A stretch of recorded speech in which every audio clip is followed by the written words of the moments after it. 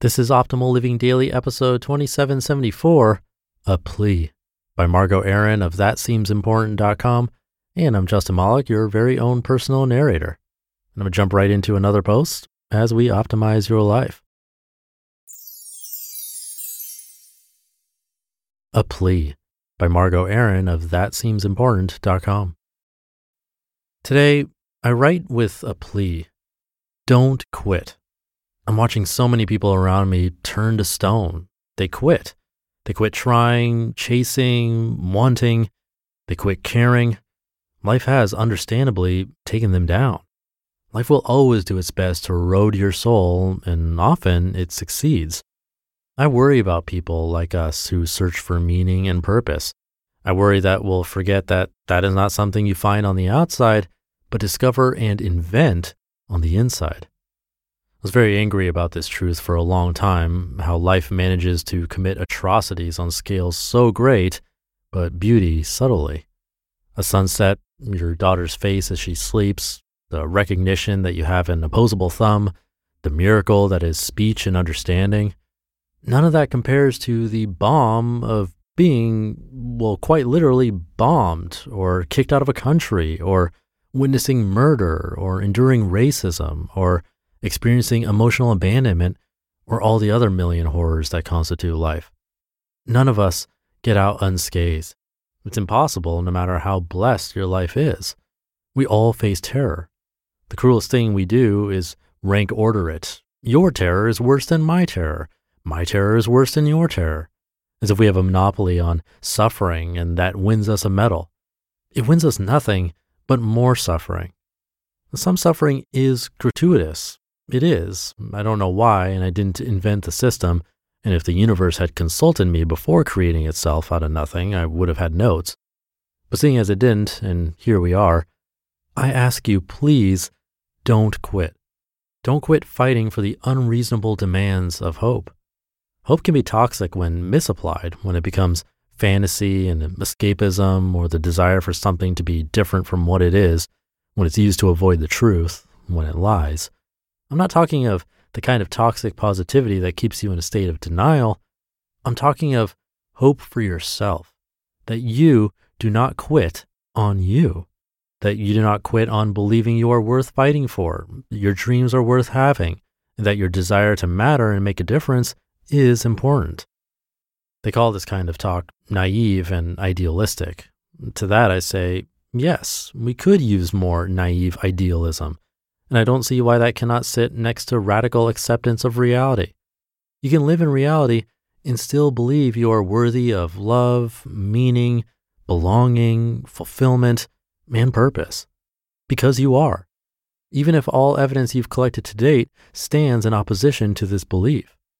Humans do cruel, unkind, and mean things to each other. The world is not fair. The systems are a mess. There's so much to be angry about, and I hope you are. I hope you are angry. But don't waste that anger. Don't let it eat you or harden into resentment, because that is how you lose your heart, and you lose your soul, and you lose yourself. Life makes absolutely no sense, I won't lie to you. But the gift of being human is that we can invent meaning, even when there is none. And I hope you do. I beg you to. Invent it, find it. Don't quit on your quest to make things better. Quit on toxic positivity. Quit on mistreating others. Quit on lying, cheating, hustle culture, hacks, performing happiness, self-deception, martyrdom, convenience, compliance, obedience, ignorance, and saying yes when you mean no. But do not quit on you. Do not quit on us. Humanity has always been from the start. This is a story as old as time, and frankly, it's boring. Hearing all this panic about the rise of machines and disease and war and cruelty and climate, none of this is new. But the scale, Margo, the scale. No, the scale was always big. We simply didn't know about it. But this is different. Fine, then choose different. Panic is boring. Romanticizing the past is sad. And denying reality is dangerous. Don't do it. Choose to keep yourself in the midst of a culture that wants you to fit in and shut up. Choose to speak up when it's inconvenient and people might not like you. Risk your relationships and reputation for what matters. Know what matters. We quit when we get confused, when our value system gets mixed up with others' expectations for and of us, when we forget what matters, when we forget who we are. So many of us are suspended in unprocessed pain, working it out on our relationships, our work, our life, pretending that isn't what we're doing. We run until we're numb. We tell ourselves lies to make ourselves feel better and to make it make sense. It doesn't make sense, and will save you some time. You have every reason to spend your life heartbroken, disillusioned, and angry, asking, what's the point and why bother? But I hope you don't. I hope you answer the question, even if the answer is made up. It's all made up anyway, so make up something better. Tell yourself a better story. Choose a different ending. We cannot control the cruelty that is the world, but we can choose to find light in spite of it, even if it's tiny, even if it's unfair and unjust and not right, and you deserve better and more because you do. We won't get to better if we quit, if we succumb, if we stop believing that we are entitled to happiness and rest and fulfillment and love, because we are. So please, I beg of you, don't quit. Don't quit on you. Don't quit on us. We need you. I need you. Hold the vision and live in reality. We can do both.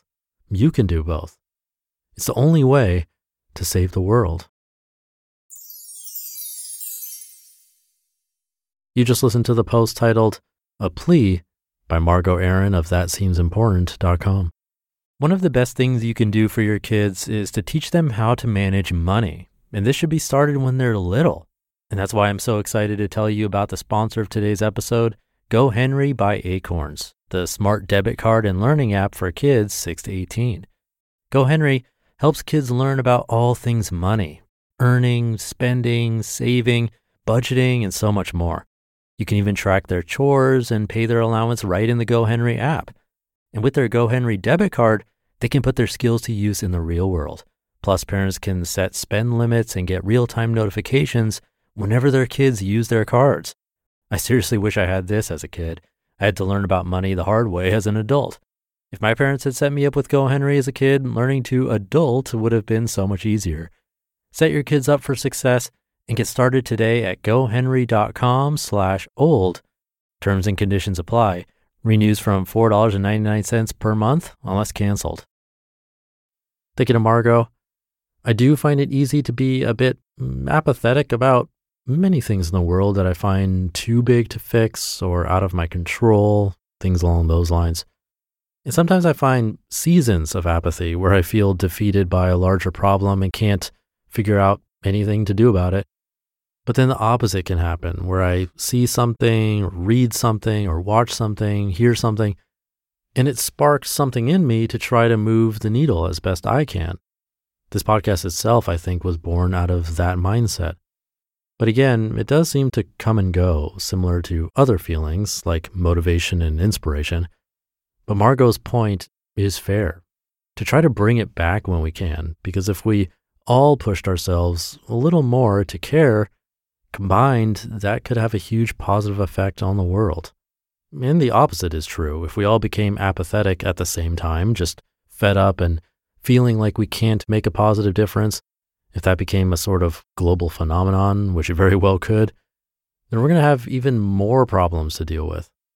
So I thought it was nice to hear the reminder, and hopefully it was nice for you too. Thank you to Margo for the post.